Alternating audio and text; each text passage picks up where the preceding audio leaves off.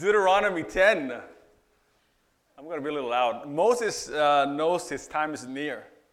It's time for Israel to give that whole promised land situation another go. And he knows that this time, he's not invited to the party. It's time for Moses' last words, and our Moses has quite a lot of things to say this time around. That is in part what Deuteronomy is. Deuteronomy is a series of speeches from Moses where he's calling the next generation of Israel to be faithful to the covenant with their God before entering the promised land. The old generation has died, and now it's time for this new generation to do the fighting, to take what God promised them. So now, ladies and gentlemen, it's time for the greatest pep talk of their lives. So Moses slowly walks up to the locker room and says, verse 16, "Circumcise your hearts, therefore, and do not be stiff-necked any longer." Not bad. Somewhat of a rocky start there. Nothing you can bounce back from. He goes again, "For the Lord our God is God of gods and Lord of lords, the great God, mighty and awesome, who shows no partiality and accepts no bribes." Now that is better. I can see the crowds getting excited now. He's our God, great God. And then he continues, verse 18. "He defends the cause of the fatherless and the widow, and loves the foreigner residing among you. Give them food and clothing." And people are not like, huh? It's like, I think you're losing them a little bit there. "And you are to love those who are foreigners. You yourselves were foreigners in Egypt." And I think he's fired as the coach of the team. That was bad, Moses. And what kind of pep talk was that? I think it was a wrong speech at the wrong time, man. They're about to get ready to cross the river, step into foreign lands. They're about to do some serious invading and some serious fighting. And what you need to be telling them is how they're the best people in the world. Special people chosen by God. And that the promised land is there for the taking. Like, leave no man alive. He needs to be giving that it's all about us kind of speech. Not foreigners. Our survival matters. National security. Stranger danger. And I quote, "They are bringing drugs, they're bringing crime, they are rapists, and some, I assume, are good people," type of speech. I'm sorry you had to see that. I'm absolutely sorry about that. Let's go back to worshiping together. But no, he's not even talking about charity. He's talking about love. He says you are to love those who are foreigners. Why? "For you yourselves were foreigners in Egypt." What did it say? In Egypt. And I can hear somebody say, like, what did he say? Foreigners in Egypt? Like, aw. Moses is a little senile now. Come. Can you bring him a chair? Come, Moses, come. You sit down. It's okay. Not your fault. Sit down. It's like he doesn't remember. We were born in the desert. It's just cute, eh? And because, like, as far as I'm concerned, Moses always had a soft spot for foreigners. And if there's going to be any talk about foreigners, I think Moses has to be in the room. Because after all, isn't Moses kind of the king of all foreigners? You know what I heard? That on his first week outside the womb, he ended up floating in a basket in the river. A runaway slave who couldn't even run. A Hail Mary, a refugee holding for dear life to the hope of survival. They say he was found by an Egyptian princess and then was grafted into an Egyptian home. The Jewish boy living like an Egyptian. You know, like, real talk? Nobody really considered him a true Israelite, or an Egyptian for that matter. Apparently he killed an Egyptian man and cut his welcome stay at Egypt short. So he fled Egypt and spent 40 years in voluntary exile in the land of the Midianites, where he met his famous wife, Zipporah. Moses, the Israelite, Egyptian, Midianite. But if I have to put it in the right order, I would have to say at this point, Joseph, the Midianite, Egyptian, Israelite man. And that is when it happened. That is when Moses was lovingly enticed to go back to Egypt to cause some major mayhem for a little while, only to end up here. Here of all places, no man's land. Another 40 awful, just awful years, where he spent the rest of his life with people he didn't really know. People who didn't really trust him or recognize him as his own. And I mean, after all, Moses didn't spend much time slaving away with them. And that will create a gap no matter what, you know. The fact of the matter is that God chose an outsider to lead Israel out of Egypt. And he knew this.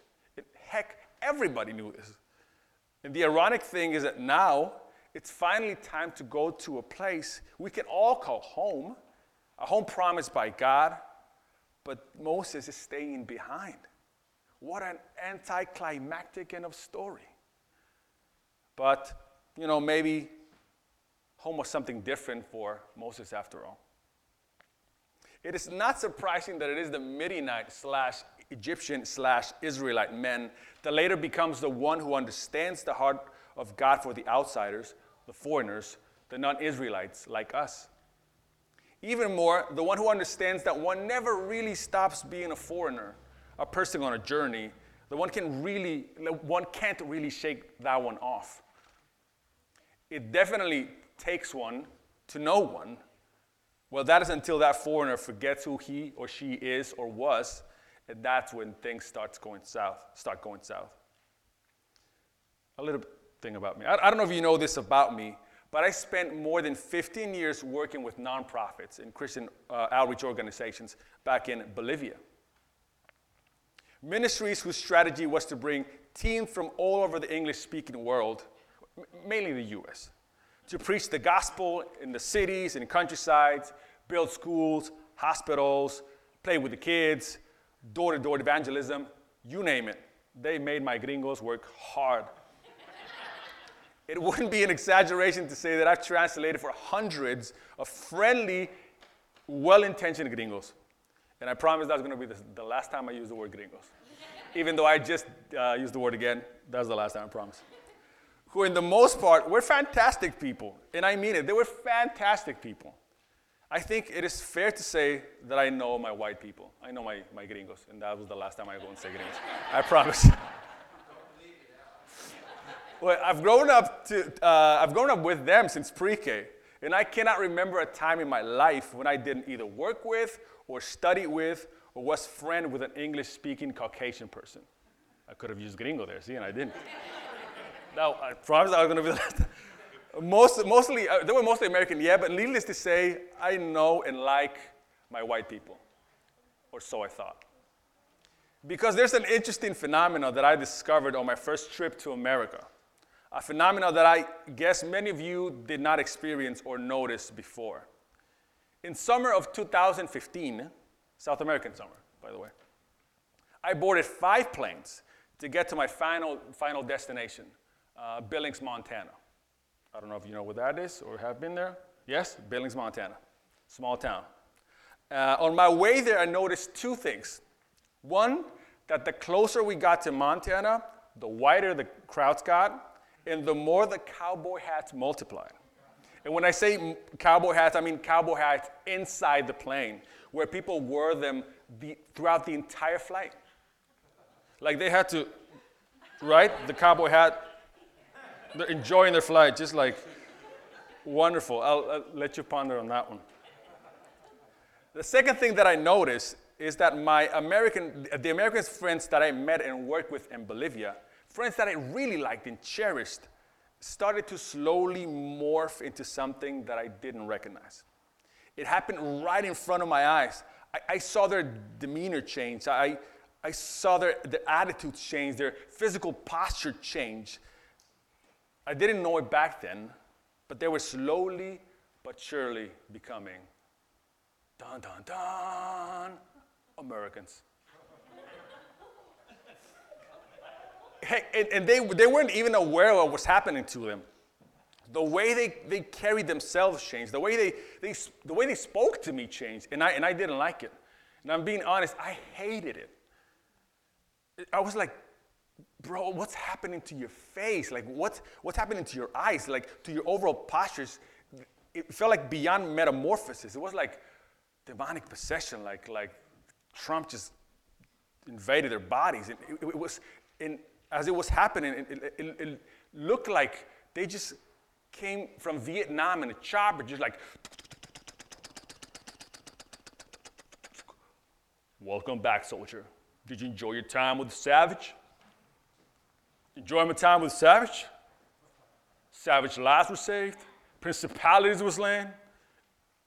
And what's more important, we got the pictures to prove it. Glory be to God. It felt like the Eagle just landed, like Air Force freaking One just landed, and the soldiers had been brought back home from the motherland, or to the motherland. And I can see this happen right in front of my eyes.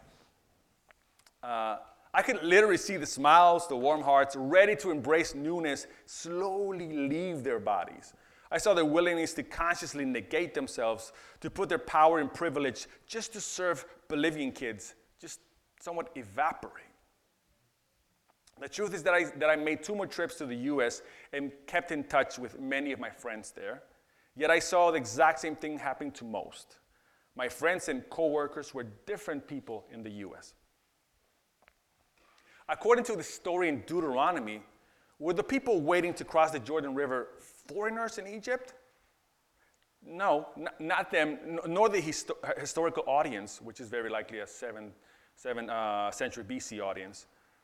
None of them were born in Egypt, nor were there foreigners in Egypt. Their fathers and mothers were. But God reminds them that they were foreigners, and that soon they will be foreigners again. Why is Moses doing that?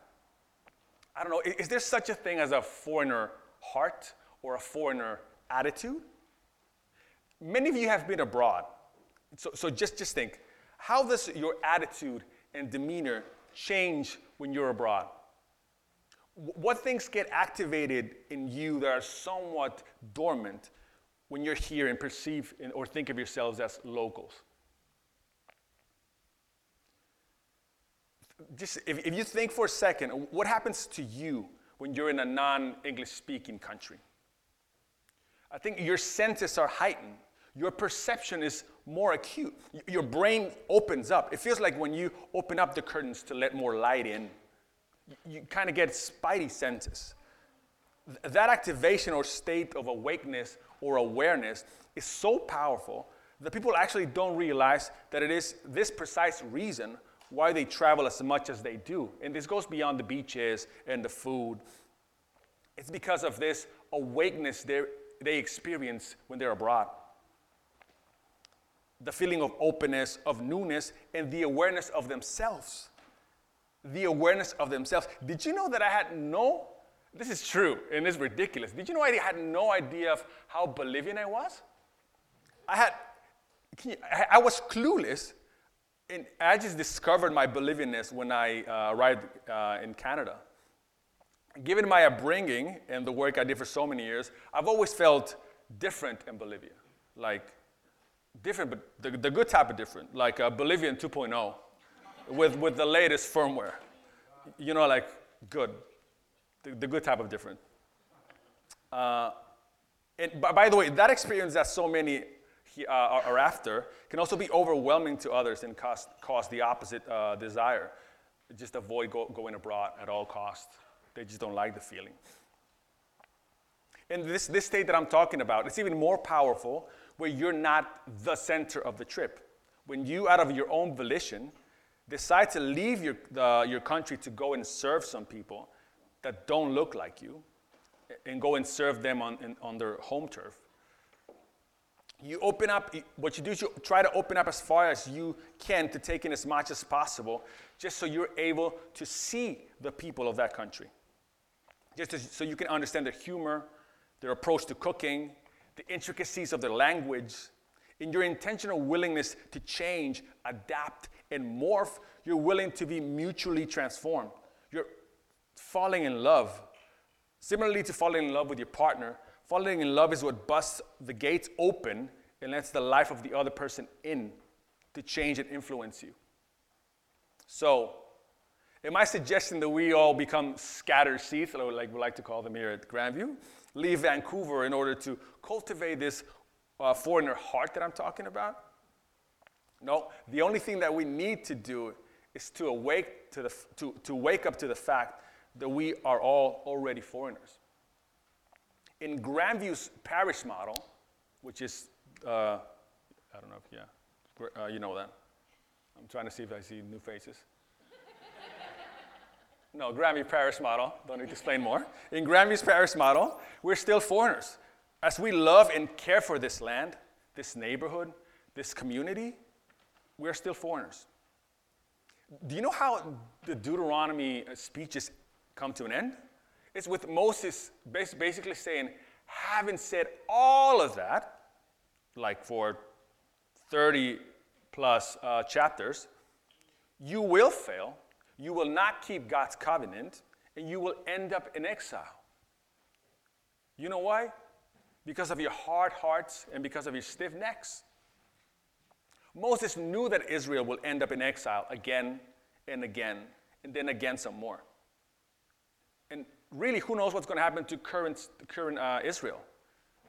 And I say that because this is not only true of Israel, it is true of all people. Ever since our forefathers decided to leave Africa, we have been on the move. Wars, famines, catastrophes, job opportunities, you name it. Because you know what?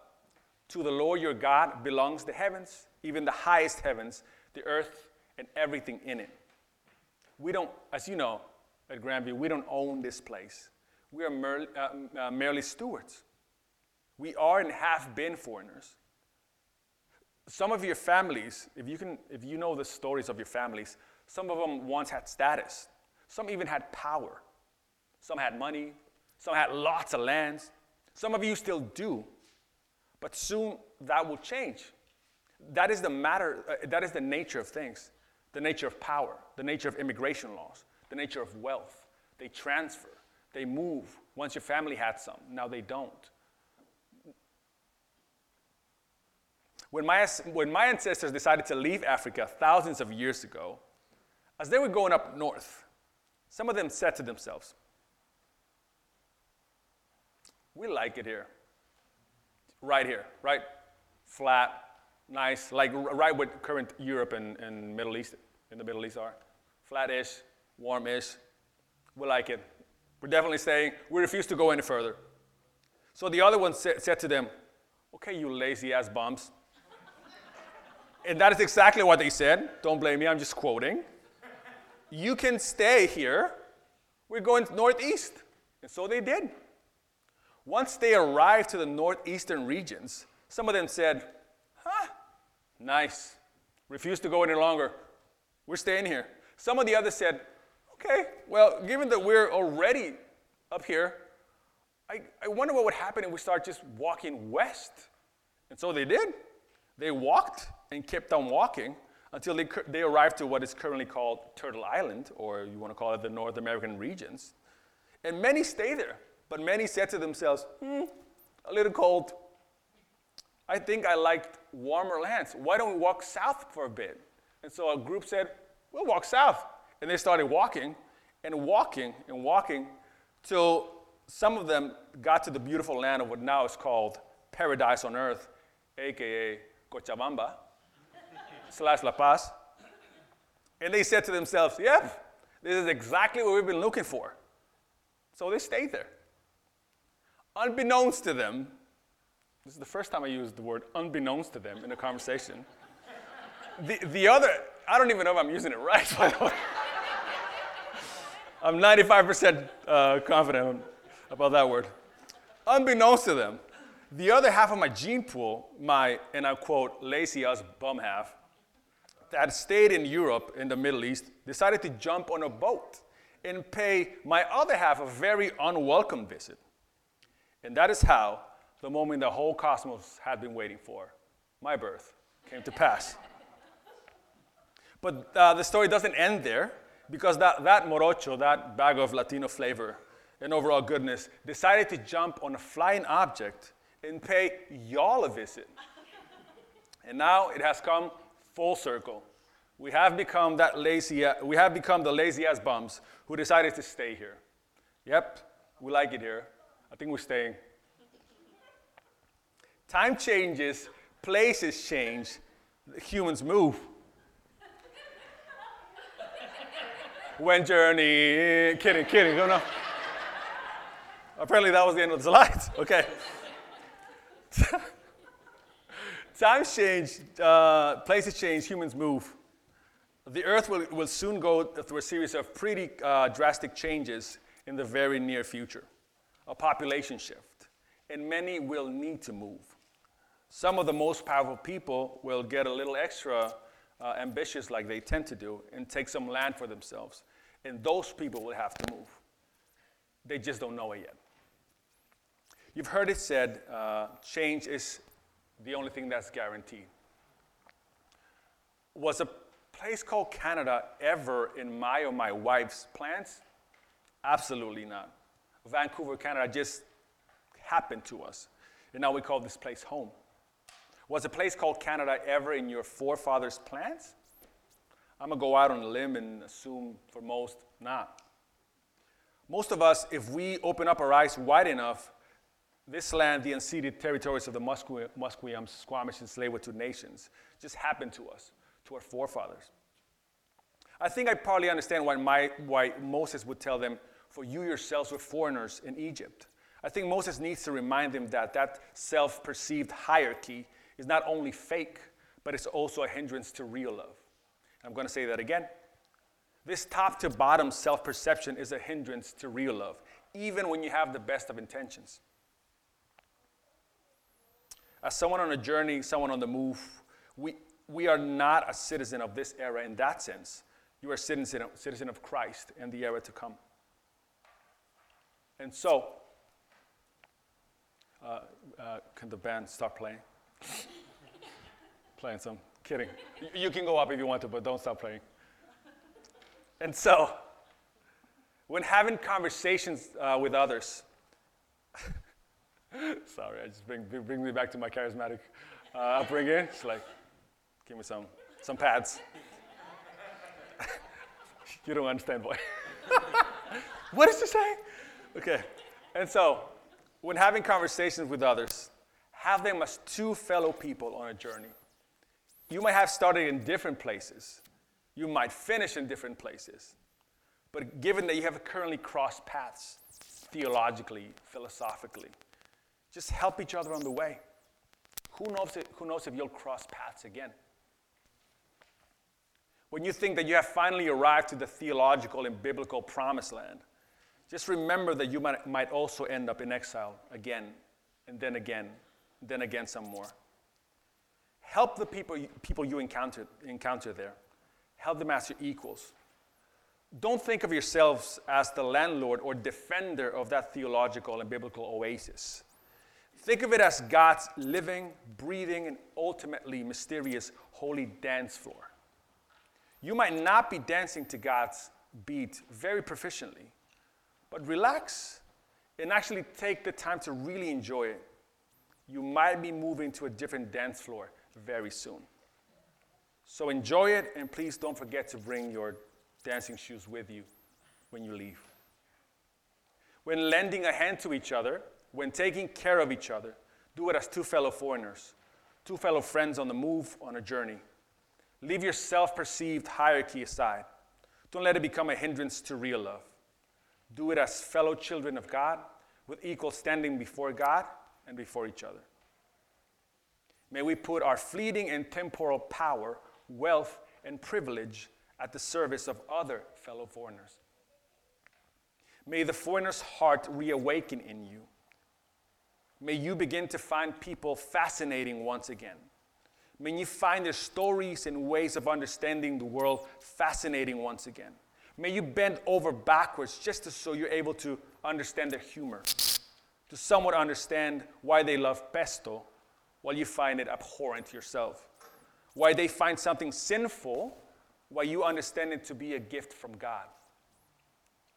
As you love your fellow foreigner, may you be mutually transformed in the love and power of Jesus Christ. So, let us circumcise our hearts and do not be stiff-necked any longer. For the Lord our God is God of gods and Lord of lords, the mighty God, awesome, who shows no partiality and accepts no bribes. He defends the cause of the fatherless and the widow, and loves the foreigner residing among us, giving them food and clothing. And you are to love those who are foreigners, for you yourselves are foreigners in Egypt. Now I am going to invite the band up there, for real this time. And now we can sing this.